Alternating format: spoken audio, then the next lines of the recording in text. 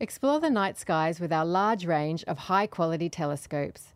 Whether you're a novice or an astronomy expert, we have the right telescope for you in our Australian Geographic e-store. Explore the whole range and find the right telescope for you today. Go to australiangeographic.com.au/shop. That's australiangeographic.com.au/shop.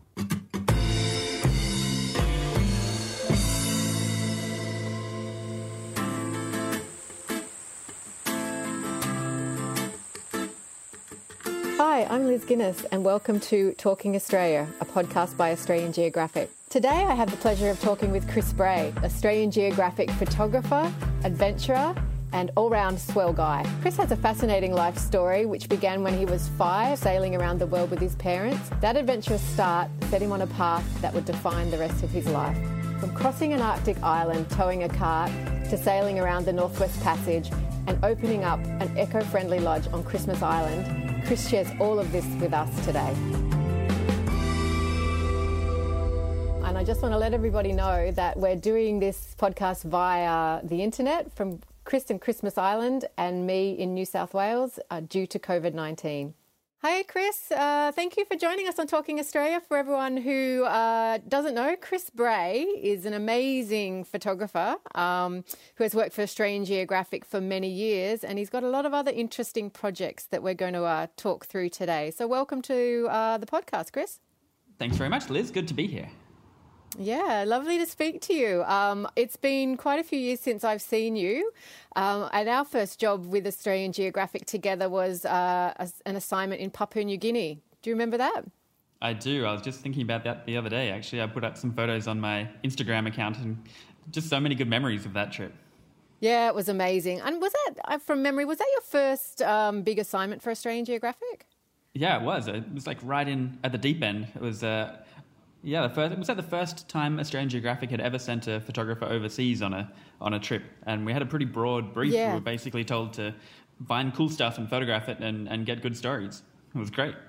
Yeah, it was wonderful, and I think the technical term was shoot the shit out of it. Is that how we would have expressed it in a photographer's terms? I think that's what was in the contract. Yeah.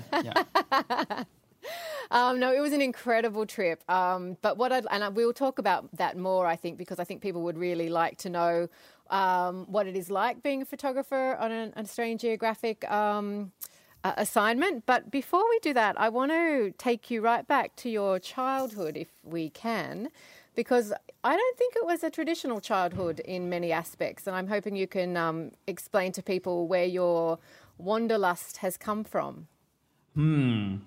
I was lucky enough to grow up on a sailboat that my parents made in their backyard. And I grew up for 5 years sailing around the world from age 5 until 10. So basically, instead of primary school, I still did school, but it was correspondence schooling. But there was no way to correspond back then. So we just kind of worked through it at our own rate and actually threw the bits of paper over the side when we were finished. But probably shouldn't say that these days. Well, I guess there's some, with everything that's going on in the world at the moment with COVID-19, homeschooling is a front of mind for a lot of parents. So I'm sure you would have some tips on how to school your children and throw the pieces of paper in the bin once you're done. Yeah, actually, I still hated homeschooling because it took up a whopping 2 hours a day every day, and I thought that was incredibly unfair. Massive imposition on my free time and my fishing time. It wasn't until kind of got home and was like, wow, normally you actually have to spend like 6 hours or more at school. It did teach me a good work ethic though, because if you've just got a set amount of work to do, you sort of get taught to just get through it and get it done, and then you're free. And the more efficient you are at it, the sooner you're free. Whereas back at home, it was sort of like, it doesn't really matter. You can try or not, and you're still stuck there for the same till the afternoon. So that's so true. I'm interested to know though, if you work through it and you get it done in 2 hours, what are you free to do when you're on a boat? Fish? What else is there to do? Yeah, there's fish, or depends on where you are in the world. Obviously, we were sailing around to the most amazing places. Like we went to South Africa, and that's where I got my love of wildlife. And we went to some of the game reserves there. And it was the one time we kind of splurged and hired a car and went inland. And it was just the most amazing thing, seeing all these wild animals or Out at sea, you can, apart from fishing, you've got cool birds flying around, and I guess my sister and I had we had to be very inventive and have a good imagination to come up with a whole world of make-believe toys, and we actually did have some toys. It was a make-believe world around the toys. And yeah, we're just building things and making everything from little kites to little Lego Technic things, and there's always stuff to do as a kid. Just if you're ashore, then great, we'd go and make cubby houses up some river, or it was fun. I had a pretty free childhood, really. Could do whatever. Yeah, I feel like, and this would probably be reasonable to say, I feel like it set the course for you for the rest of your life. I don't know, from what I do know of you and the conversations we've had over the years, an office job was never going to cut it for you. Yeah, that's interesting. So I became an engineer, electrical engineer. I think I'm a fourth or a fifth generation engineer, so maybe that was always going to happen. But then applying that homeschooling work ethic, perhaps, I did well back at school when I came back to real school for high school, and that possibly had a bigger impact on my life than anything else, because I was just following down the kind of like an academic sort of route. I was just getting good marks and fell into I was like a basket case nerd, really, and just got kind of lumped in wherever that was going to go. And so I wasn't like the most popular kid or particularly outdoorsy or anything at high school. And then I got a good scholarship for university, and it paid for more than my... Wasn't it a Rhodes Scholarship? Yes. No, I wish. Yes. Where did I hear that? I don't know where I heard that. At the end of my electrical engineering degree, the uni put me forward for a Rhodes Scholarship for the next, for next level stuff. But I was by then too far, having way too much fun doing all the adventuring and photography, and I said to turn that down. So, but I probably wouldn't have been selected anyway. That's where I heard it. Right. Okay. But yeah, I think it was more that because I got this scholarship to do university that paid for uni fees and also still had quite a lot left over. And I ended up spending that on the first sort of bigger adventures. I chartered little planes into remote areas of Tasmania with a high school friend, Jasper, and we sort of hiked out from these amazing places in the middle of nowhere. And I wouldn't have been able to afford to do that had I not had that scholarship. And to be honest, that first big adventure was way bigger than it was supposed to be. And it was really just supposed to be an adventurous sort of hike, and it turned into like a massive expedition that had, of course, Australian Geographic sponsorship, and it just introduced me to the whole world of really exciting journeys. And that then... So where was that to again, to just remind everybody? That was basically along the southwest coast of Tassie. So we flew into part of Port Davey, and then instead of following the usual south coast track out to the south, we hiked along the coast to the north up to Strahan. So it took about a month of untracked hiking, no trails, so it was just hacking our way through I was going to say you would be hacking bushes with machetes. Yeah, that's... But I reckon it'd be easier now, because there were plenty of times where we'd battle our way for days through this horrendous scrub and then finally pop out into this open button grass plain that was apparently stretching for like kilometres just slightly further inland than we had been battling our way through. And had we had like Google Images or something back then, we would have known. Had we been 5 metres to the left or the right, we would have had much easier terrain. But anyway, it was still fun. Yeah, definitely. So that shaped things for you, I would imagine, as well. Yeah, I would say that hike, and particularly the Australian Geographic sponsorship from that, and they gave us their Young Adventurer of the Year medal for that year, and everything that flew from that, really, I would say, really changed my life and set up for all the things I did since then. So, from there, where did you go? What was your next big adventure? After the Tassie hike, then I was still at university, but then I wanted to... I met up with a friend, or a guy I didn't know at the time, actually, Clark Carter, and we decided we wanted to go on some epic Arctic adventure. We thought that would be a good place to go and have fun, and we pored over various maps and came across Victoria Island in that tangled mess of islands above Canada in the Arctic archipelago. And there's this one big island there that's quite a lot of it was just still kind of unexplored. Even the Inuit elders were saying that there were whole regions there that they'd never been to because the caribou populations that they used to follow didn't go to certain parts of the island, and they basically said, yeah, no idea what's out there. And we thought that's pretty cool in this day and age. And so we decided we'd try and be the first people to walk across this island. So it's about 1,000 kilometers. It's the 9th largest island in the world. And then we set about trying to work out how on earth do you do that? How do you bring enough food and supplies and safety gear and all of that to try and be completely self-supported? Yeah, there's so much to bring with you. It ended up being 250 kilos each. And obviously you can't just pop that in a backpack. So we had to then design some weird craft to be able to cross both land and water, because there's it's like a patchwork of lakes up there. Yeah, I remember seeing photos of that where you were experimenting with different carts and wheels and methods to move all that equipment. It'd be wonderful if you could talk people through how it all came together and what you actually used in the end. Yeah, it was quite a process. So if you look at a map of the island, if you zoom right in, it's like a patchwork quilt of lakes and flat tundra-looking stuff and ice-shattered limestone regions and mountains and rivers, and it's just so many different types of terrain. And we're just trying to think of what kind of craft could we use to get through all of that stuff. Like a kayak would be great for all the wet bits and the rivers, but then what do you do when you get to the land?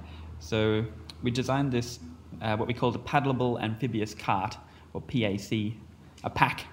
So we just chucked everything in the pack. It was just like an aluminium kayak with fold-down wheels. So you could haul it, kind of shackle up to a harness and tow it behind you over the land. And then if you get to a big enough body of water that it was worth not walking around it, you could fold the wheels up and turn it into a kayak and paddle across and get out the other end and put the wheels back down and keep going. And tell me, was that based on anything you'd seen before, or was this your engineering skills coming into play in a really big way?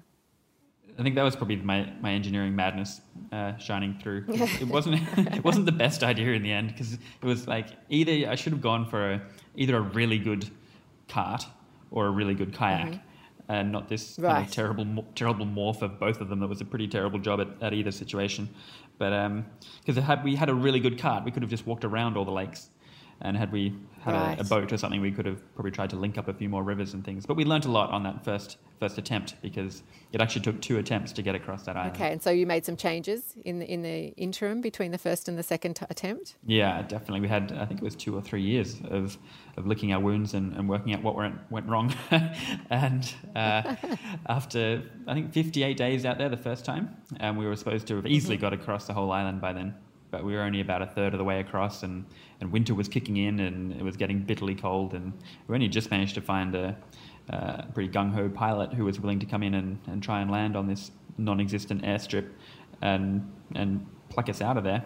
But then we redesigned everything and came up with a pack version 2, which was still a cart, but with enormous wheels. So instead of having car tires on it, which the other one did, this time it was really big inflatable tractor inner tubes, so enormous wheels. And the idea of that was it would spread the load and stop the cart sinking into the mud or breaking through the ice and into the snow and all of that. And then there was the kind of base of the cart was the same shape as the floor plan of the tent. So we didn't need to spend ages looking for somewhere to pitch a tent in all this endless razor-sharp shattered rock.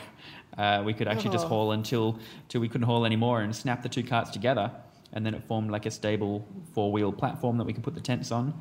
And it was also buoyant then. If you join the 2 together, it floated on those 4 wheels. So we could then go across lakes and down rivers if we needed to. Obviously not as efficiently as a kayak, but it was just a much better cart. So we could haul around most of these watery patches. And so obviously this was successful the second time round? Just by the skin of our teeth, we got to the far side with everything shredded and broken, but we did get there, yeah, finally, after I think 75 days. Oh my Lord! And then were you very happy to be flown out and nowhere cold for quite some time? we would have been very happy to have been flown out, but by the time we finished the season there were no planes left on the island because it was all bitterly cold and end of the mining season. And so we actually just sat on the far side of this island trying to work out how we were going to get off there, because there was a guy who was supposed to come and pick us up by boat, but as luck would have it, he got thrown in prison a couple of days before he was supposed to come and rescue us. So we were stranded on the west coast of this remote island trying to work out ideas.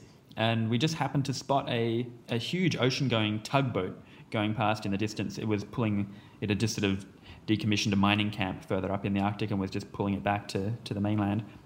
And with some very quick satellite phone calls and getting a few friends onto the internet back at home, we managed to work out what company it was likely dismantling, and then a few other phone calls. And sooner or later, we actually managed to get a sat phone for the captain on the tug, and called him up, and we're like, yeah, do you see that island off to your left? Yeah, there's just two Australian boys kind of stuck on that point there, and we're looking for a way to get out of here. And it was amazing. He just and he was towing all these barges of stuff, so he couldn't just stop because they'd all just run into each other. So he just began this enormous set of loops out there to keep everything in motion, while they then dropped in a dinghy and rushed ashore and managed to pluck us out of all the polar bears and then take us back on board and gave us unrationed food. And the cook just totally mothered us and made us all these chocolate brownies and had the first shower in 75 days. It was pretty good. Yeah, I imagine. And I imagine you would have enjoyed some food treats as well while you were on board with them. Absolutely. I think we put on all the weight that we lost in the couple of days it took us to get back to Canada. We'll take a quick break and be back in just a moment. We have a special offer for all our listeners. Subscribe to our AG magazine for 6 months for just $30 and save 33% on the newsstand price. That's 3 issues of our award-winning magazine delivered to your home for just $30. Plus, you'll also receive exclusive benefits, including 10% off all products purchased in our e-store. Go to australiangeographic.com.au/talkingaustralia for our special offer. That's australiangeographic.com.au/talkingaustralia. We've made it off the island. We've made it back to Canada. And then what happens in your life, Chris? Where do you go to from there after an expedition like that? I imagine just regular everyday life must seem pretty mundane. Well, so I came back from that trip, and then what happened? I'd finished my engineering degree by then, but I decided not to go for that kind of career, because by then I was having way too much fun doing all this. But I was trying to work out, how do you make a living out of being a professional adventurer? Sponsors had been what paid for my first car, and I had been doing a lot of motivational speaking and some photography gigs and this and that, and wrote a book, The 1,000 Hour Day, on that adventure. And so little bits of income coming here and there, but it wasn't really a full-on income, and I was a little bit scared about trying to just move from one big adventure to the next, because it just meant that, in the end I'd probably end up dead. And it still just involves enormous amounts of planning, and these trips, that Arctic trip was really 5 years in the making by the time we got it all worked out, and we had to raise $250,000, which was quite a lot for just 2 university students. So they're enormous projects. No, I think it's a lot for anyone, really. Yeah. Yeah. So to kind of have to keep doing that one after another to kind of keep yourself in a job wasn't something I really wanted to keep escalating until something went wrong. So I was trying to think, well, which bits of income stream here can I make a real career out of? And I decided that photography was something I had a lot of fun with. I had been sponsored by Canon on that Arctic trip, and so I've been lent some really cool gear. And I do remember photographing a particular Arctic fox that was really curious and came right up in perfect lighting, and I got a few really beautiful photos of it. And I remember thinking at the time, wow, I want to be a wildlife photographer. I reckon that would be cool. And so that kind of stuck in my head. And when I came back, but it was, what was that, 2008, 2009-ish, and everyone had great cameras by then, and the world was flooded with amazing quality photos. And as magazines could go online and buy excellent photos from stock libraries for about 50 cents. And so trying to make a living out of selling photos of cute animals was already impossible and getting harder. Yeah. So I was lucky enough to get a gig on a cruise ship down to Antarctica as their official photographer. and it was just a volunteer trip. But I noticed on board that all the guests had the most amazing camera gear, but they were all just wasted on auto mode, really. So more because I just felt I was just filling in time on that journey south. I invented a quick photography course and just ran that on board the ship for those people that weren't seasick at the time. And everyone who turned up was like, "This is amazing, this is great. When is your next course?" And just a bit of quick thinking, I was like, I haven't got the exact date organized for this yet, but if you add your email address to this list, when I get back home, I'll let you know when the next course is running. And so that's what happened. After the Antarctic trip, I went home and spent the next 3 months designing what I hoped would be the ultimate one-day photography course, and then emailed that list of people, and also any other contacts and friends I had, like Australian Geographic. So Chrissy Goldrick back then was picture editor, and she came along to the course. That's our managing editor for people who don't know now. Yeah, our editor-in-chief. Yep. So that was terrifying, having her along for the first day, and a few things inevitably went wrong, but it was great. So I hired out a function room in Taronga Zoo in Sydney, because I thought zoos would be a great place for a photography course, because they have great conference facilities. So you've got a good place to project and learn all bits of theory, and then step outside and you've got lions and tigers and bears to practice on, and then you go back inside and they've got good catering and that kind of stuff. So that really took off really well, and pretty soon we were doing them all around Australia in all the main cities. Sometimes about 4 or 5 days a week, we were just flying endlessly to these different places and doing all these courses. So that grew very rapidly, and and after about a year or two of that, I was thinking, I guess after a year or two of that, a lot of the customers were saying, "Well, that's great. I'm all skilled up now, but what do I do with all this newfound passion? I want to go and photograph animals and stuff like you." And I was like, "Oh, okay. Well, let's start running photography tours." And that's where the business evolved into running these small group, high-end photography tours to initially just Tasmania, but then rapidly to over to Africa, to Kenya, and now we're basically Australia's largest photo tour operator. So we have staff from different parts around the world running tours to everywhere from Iceland, Greenland, Alaska, Kenya, Galapagos, Patagonia, Amazon, South Georgia, Antarctica, Namibia, Botswana, like every year. So that sounds like it's a difficult thing to deal with. Yeah, it is still quite amazing, except it got to the point where I was only home for 5 or 6 weeks in a year, and it was in little bits here and there. I was doing this with my wife, Jessica, and that was sort of pretty full on. It didn't leave time for anything else.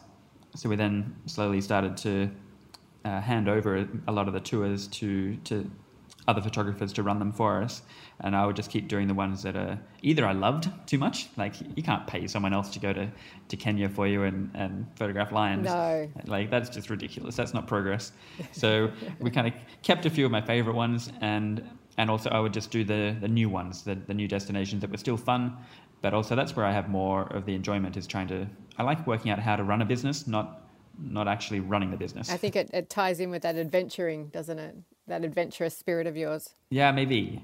Yeah, so it's fun while you don't quite know how to make it work or how you're going to get the good logistics into the remote part of the world. So that's fun, working all that out and chartering little mini ships and helicopters and doing all this cool stuff.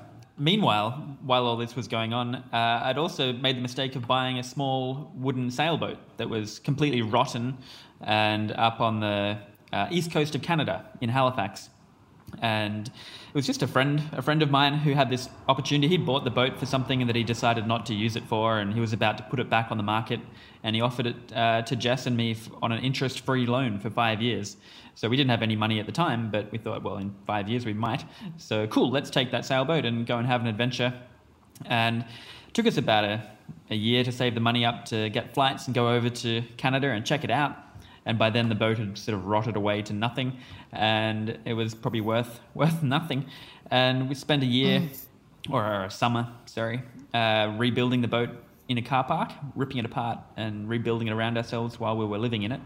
And by the time we got the boat seaworthy and put it in the water, it was time to go home and keep running more photo tours again. So we put the boat back in a car park and went home and did more photo tours for a year. And then the following northern summer, we went back to Halifax and put it in the water and set off sailing. So we sailed basically through the Northwest Passage. So that's that waterway over the top of Canada and Alaska through the Arctic. And it turns out no one's ever tried to take a boat quite that stupid through the Northwest Passage before, because it was a junk rig sailboat. So that's that Chinese fan sail arrangement. But the boat was only 29 feet long, so quite tiny really, and made of wood, which is never a good thing to do up in with ice everywhere. And also it had just been rotten, and we just finished scraping out all this rotten wood with our fingernails and gluing in some new wood. So I wasn't quite sure how strong the whole thing was. And Jess had never been on a sailboat in her life, which was probably a saving grace because she didn't really know how dodgy this was. And she was just looking to me to be like, yeah, is this normal? And I'd be like, yeah, totally normal. Let's go. And we'd set off and we're sailing up the coast and then heading across to Greenland. We went up the west coast of Greenland and got smashed by a pretty terrifying storm, the worst conditions I've ever been in at sea. And the boat was just, it was horrendous. So 12-meter waves and force 12 wind. It was insane, and everything was the boat was making all these cracking noises, and we didn't have a life raft because it was pretty small, and we filled the boat up with other stuff. And it was all a little bit extreme. Just a little. And the boat was leaking a little bit, and our water bladder had ruptured because it banged against something and leaked all of our drinking water into the bilge, which then got automatically pumped out of the side.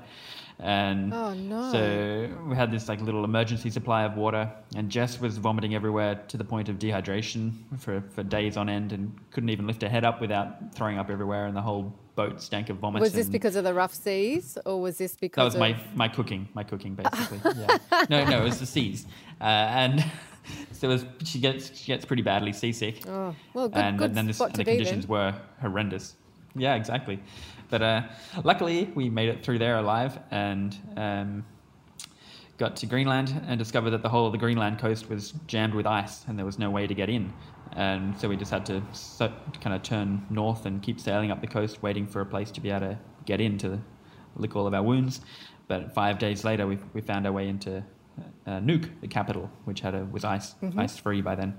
So we carried on up there and then got to the top of that Baffin Bay. That's that big gap between Greenland and the rest of the islands up there. So then we swung west and went our way through the Northwest Passage. Just the most amazing waterway up there with beautiful ice everywhere and lots of whales and amazing seabirds. And because we're such a small boat, we wanted to try and deliberately do it in 2 seasons. Most boats would try and rush through the whole Northwest Passage in one go, which means even for a bigger, faster boat, it's still a race, and it means you're starting too early in the season, so you get smashed by storms like we did. And by the time you're popping out the other end at the Bering Strait, which is another notorious bit of water. Notorious. It's normally, yes, it is. Yeah. By then, it's normally too late in the season, so you get smashed going through there, as we did as well. But our boat was so small that we couldn't hope to really do the whole thing in one season, so we planned to winter the boat over on Victoria Island, where Clark and I had walked across. So we already had some good contacts and friends there, so that was handy. So yeah, because we weren't in a rush to really get through the passage, it just meant we could really cruise, and we could poke into little islands and go around the back of things and stay for a couple of days and just see the most amazing places. And yeah, then got to this remote Cambridge Bay, the town on Victoria Island, and set up they used a really dilapidated old crane and somehow managed to not drop the boat and get it onto this cradle that we'd built and left it on this hill out of the water, because the ocean was already freezing over and it would just crush the boat if you leave a wooden boat in the water. So we just kind of popped it on a hill and had a friend go out there every couple of weeks with his dog team, and he would check on the boat. Got down to minus 60 degrees. And he would just go out there with his dogs and check the boat was still there, and then come back into town and send us photos. And then the following season, after running more photo tours, we'd go back and put the boat back in the water, and eventually the ocean melted and we could keep going west and through a whole lot more amazing places, and filled with polar bears and just the most amazing stuff. And then down through the Bering Strait, again, it was already getting late in the season by then, and so we copped a few storms, and then actually spent the next 3 summers after that gradually cruising down the whole length of the Alaskan coastline. You could spend a lifetime exploring all the islands and inlets and glaciers and everything around there, and finally got it back to the most northerly bit of Canada again. By then we were running photo tours to a lot of different destinations, but we couldn't run anything in the Arctic really, because we'd been using the northern summer for sailing. Sure. So we decided, all right, let's sell the sailboat, and then we can start running tours to some of these places we'd just been to, like Greenland. West coast of Greenland was so beautiful, and we just wanted to run photo tours there. So we sold the boat and then started running Iceland, Greenland photo tours, and utilizing the middle part of the year for that. And at the same time also decided to move to Christmas Island. So for people who don't know where Christmas Island is, do you want to give them a heads up? So Christmas Island is an amazing place. It is actually part of Australia, but it's really close to Indonesia. So it's like a 3.5-hour flight from Perth, or about a 40-minute flight from Jakarta. And so it's a long way west of Perth. It's in the Indian Ocean, thousands of kilometers from anywhere, really. And it's just a little remote tropical paradise. Of course, it's had some bad PR due to the detention center that was running on there. But most people think it's like a giant jail island, and they don't even think you can visit. Yes. Yeah. And they're like, wow, they allow visitors? Whoa. And you're like, oh, come on. It's the detention center is this little establishment kind of ensconced in one corner of the island in the jungle, down a road that you're not allowed to go down and that you wouldn't even know was there. And basically tourists to the island, just unless they happen to have heard about it, or if they're Australian or something, then they might know about it. But otherwise, you'd never know it was operational. And the reality is that island is just the most stunning, full of natural wonders. It's where, when I was growing up on the sailboat, it's where I learned to snorkel.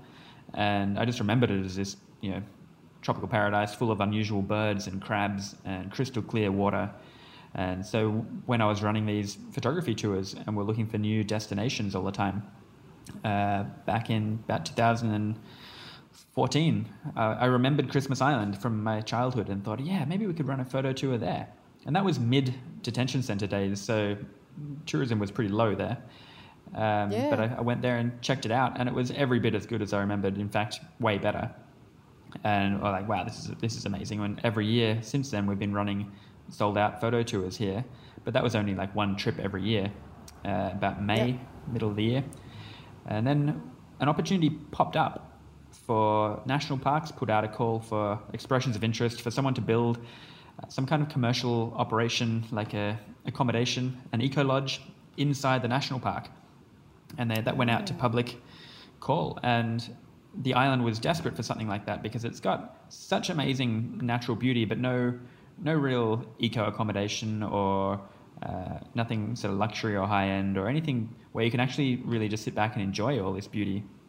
And that had been sort of missing on our photo tours here. Like all the other amazing places around the world where we run these trips, there are all these amazing eco lodges, and Christmas Island just seemed to be lacking that, and it was an amazing opportunity. So I put in my vision for what I was imagining could be really cool here, and other companies did the same. I was kind of actually hoping some huge company would come in and win the deal, and they would create, with their own marketing budget, they would rebrand the island and turn it into this wildlife mecca, and I would just build this little luxury thing on the side and just mop up the high-end guests, and that was going to be my strategy. But unfortunately, the parks only approved my one, so I was left there going, oh, good. Now I have to do this? Yeah, it was a bit of that. It was like, oh, do we really want to do this? Like, this is a lot to take on just to try and to rebrand this whole island and create this lodge and keep running the photo tours. And it was like, oh, man. Yeah, that's a full basket. Yeah, totally. But I'm good at biting off more than I can chew. So, yeah, I agreed and said, right, let's do this. And we spent about another year designing and coming up with this kind of refining the concept and having all these environmental impact assessments, and ecologists go out there and do all these surveys and check everything was going to be super zero impact. which is great. You'd want it to be, particularly on a place as sensitive as Christmas Island. It's also the first of the federally managed national parks to have a commercial operation like that inside it. Obviously, most national parks you think of, they're actually state-run. But there's a bunch that are federally managed out of Canberra, and this is one of them. And they'd never done that before, so it was all, they were making sure they were, crossing every T and dotting every I perfectly. So it was a process to go through, but it meant we're all better for the end of it, really. We'll be back with our conversation after this. We have a special offer for all our listeners. Subscribe to our AG magazine for 6 months for just $30 and save 33% on the newsstand price. That's 3 issues of our award-winning magazine delivered to your home for just $30. Plus, you'll also receive exclusive benefits, including 10% off all products purchased in our e-store. Go to australiangeographic.com.au/talkingaustralia for our special offer. That's australiangeographic.com.au/talkingaustralia. Hi, we're back with Chris Bray on Christmas Island, and I know you haven't revealed this yet, Chris, but the name of your lodge, for me, really ticks boxes as well. Do you want to share with everyone what you called it? We called it Swell Lodge because it's sitting on the coast, right in front of this ocean swell. It just comes in and crashes onto the shoreline there. It's pretty spectacular. Though we do have the odd guest who's like, stunning. Thank you. Yeah, it was a hell of a project to build it, as you can imagine, not only on one of Australia's most remote islands, but on the far side of that island, down several kilometres of four-wheel drive track and then a walking trail. So we had to carry every piece of steel and huge glass windows and literally carry it by hand, having bumped it down all these eroded four-wheel drive tracks. And it was there's no Bunnings here. There's a little hardware store. But everything basically had to be pre-thought of and ordered and put in the shipping container down to like the last screw. And wow. I'd never done anything like that before, so I learned a hell of a lot. It was a great project. The first one was it aged me like nothing else, but I learned a lot. It was good. The second one was just difficult, really. I'd already learnt the stuff, and we're also then running by then, so we had the first lodge up and running, and meanwhile building the second chalet, and it was probably too much. But we got there in the end. So tell me, did you bring in local tradesmen, or did you bring in people from the mainland? How did that all work? I'm just keen to know. It was a mix, really. I was trying to do this as cheaply as possible because we didn't have any financial backers, or didn't borrow any money because it was a pretty risky venture trying to build something like this on Christmas Island. So I wanted to do it just with my savings. So the cheapest way to do it possible was to basically do all the building myself. And so also the builders here are quite expensive. Everything's pretty expensive on the island. Some trades where legally, obviously, you have to have professionals do it, like a lot of the electrics and the plumbing and so on. So yeah, we engaged locals for that. But just the general kind of handyman building stuff, I did that myself, and with friends, we'd pay for airfares of some friends who I hadn't caught up with for a long time, and they'd come and stay for maybe 3 weeks and give me a hand, and we'd kind of they'd stay in our house and we'd feed them. It was just a great adventure for them and a huge help for me. And it was just a nice chance to be able to catch up with people, good friends, because my life has been pretty hectic. I never really get a chance to sit down and catch up with people. And this was a nice excuse to really have 2 or 3 weeks solid with some of my best friends and kind of doing this project. And it was a really nice way of doing it, actually. So also we did have Dick Smith paid for the airfares for a couple of extra builders. He said, here's some airfares for, you can get 3 extra people to come and help you build this quicker. I think he saw this dragging on. And so we then put out a competition online saying, all right, we got 3 airfares. Who's going to apply? And we got two professional builders to come up for a couple of weeks. It turns out that one of them was a friend of a friend anyway, and another one was actually a friend. But yeah, so that really helped, having some people who knew what they were actually doing. That sped up the process a little bit. But between those friends and me and YouTube, we worked it out, and it looks pretty good. You'd never know. So now that that's all done, I imagine you've got guests coming and going, but when you're not taking care of guests, when you're not running photo tours, what is a day like for you on Christmas Island? Well, it's an amazing place to be able to have some downtime, which I'm only just discovering now, mid-pandemic, when there's no tourists here and the lodge is closed. I actually do have a little bit of spare time, which is incredible. Yeah. So I go free diving every day, running. The water here is world-class diving. So it's about 28, 29 degrees every day, all year. And the visibility is somewhere between 30 and 60 meters. And oh my gosh. You can just, there's a beautiful coral reef just right in the cove. You don't even need to go on a boat trip anywhere, but that does give you access to even more places. But you can literally just hop on your bike, cycle for 2 minutes down to the cove, jump in off the wharf, and you're immediately floating above this.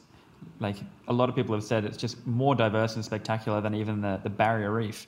You just slip in and you're surrounded by a kaleidoscope of fish, and you get turtles and there's resident dolphins, and in the right season you get whale sharks and manta rays, and it's just unbelievable. And you just I do that every day just for a quick little exercise or a reset. I'll be sitting at my computer and be like, I'm done with this, and just in 6 minutes I'm in the water, snorkeling above the reef, and then come back. It's amazing. Well, of course, Chris, that sounds incredible. It is quite incredible. Yeah. I'm quite lucky, and I do appreciate that. But the island is also probably most famously known for its crabs. A lot of your listeners would know of David Attenborough's Stockos, where the red crabs migrate from the jungle down to the coast to spawn every year. So there's about 50 million of these red crabs. And they're quite big as well. It's one of the things our photo tour guests and the lodge guests always say when they turn up here. They're like, whoa, I had no idea they're so big. They're as big as a big person's hand. So they're not like little crabs running around the rocks. They're quite formidable guys, but they're really chilled out. So you can literally walk and pick them up, scoop them up in your hands, and they've got these enormous claws, but they kind of don't pinch you. I've never been pinched by a red crab. And you can just literally, you'll be sitting here on my computer inside the house, and they'll just wander in. You hear them tapping their way across the floorboards, and you're like, oh, stupid crab. And clack. Normally they'll just sort of come in one door and clack their way across the floor and then pop out the back door. But sometimes they get lost and they'll be doing loops around in the kitchen or something, and you'll be like, oh, all right. And you walk over, and even in bare feet, you can just kind of shuffle them out of the way, tapping them left and right, guiding them out while you're busy on the phone or something. You don't even have to pay attention to them because they're never going to bite you. So what does the future hold for Chris Bray? It's a good question. I don't know at the moment. We're just at the end of having built this lodge. They're still running the photo tours. Still, I guess, with pandemic going on, I've had to reinvent the sort of income streams online. So I've been focusing on a few other things, like some books and ebooks and things. And I've got my whole photography course is now online for free. It's a series of 10 videos, and that's getting a lot of traction. About 2.5 million people have watched that now. So that's generating a little bit of a revenue. And you very generously shared that with us as well. So people love doing that while they're stuck at home trying to work out what to do. People are upskilling and learning photography, and I'm getting a little bit of money from the adverts that go in the front of that. So that's one income stream. A few things. There's obviously no tourists on the island yet, so kind of just in maintenance mode. I was getting the rust out of the Land Cruiser yesterday, and just doing little jobs, odds and ends. But next chapter, I really don't know. Got to work that out. I was pretty keen to go sailing, but I don't know what's going on at the moment. So what the world holds. We'll see. I'm quite happy to be locked down here. It's the place to be. So tell me, if people are interested in seeing your photography, in staying at Swell Lodge, where's the best place for them to head to? If you're looking for the lodge, you could just search for Swell Lodge. Swell like the ocean, and that's pretty easy. You'll find that straight away. Swell Lodge on Christmas Island. But if you're looking for photography, then just my name, really, Chris Bray Photography. So you'll find my Instagram account, lots of just cool photos. Whenever I get the time, I put some images up there, and we've got Facebook as well, and the website, same thing. So just chrisbrayphotography.com, and you'll find it there. Thank you so much for joining us today, Chris. And I'm hoping that when you do figure out what you're doing next, you'll be joining us again on the podcast and we can catch up some more. Thanks very much, Liz. I really enjoyed that. That's it for today's episode of Talking Australia. If you have any questions or comments, feel free to reach out. Write us an email, podcast@australiangeographic.com, or find us on Instagram @AustralianGeographic.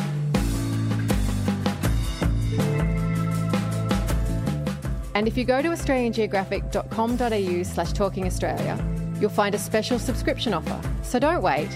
Go to australiangeographic.com.au/talkingaustralia.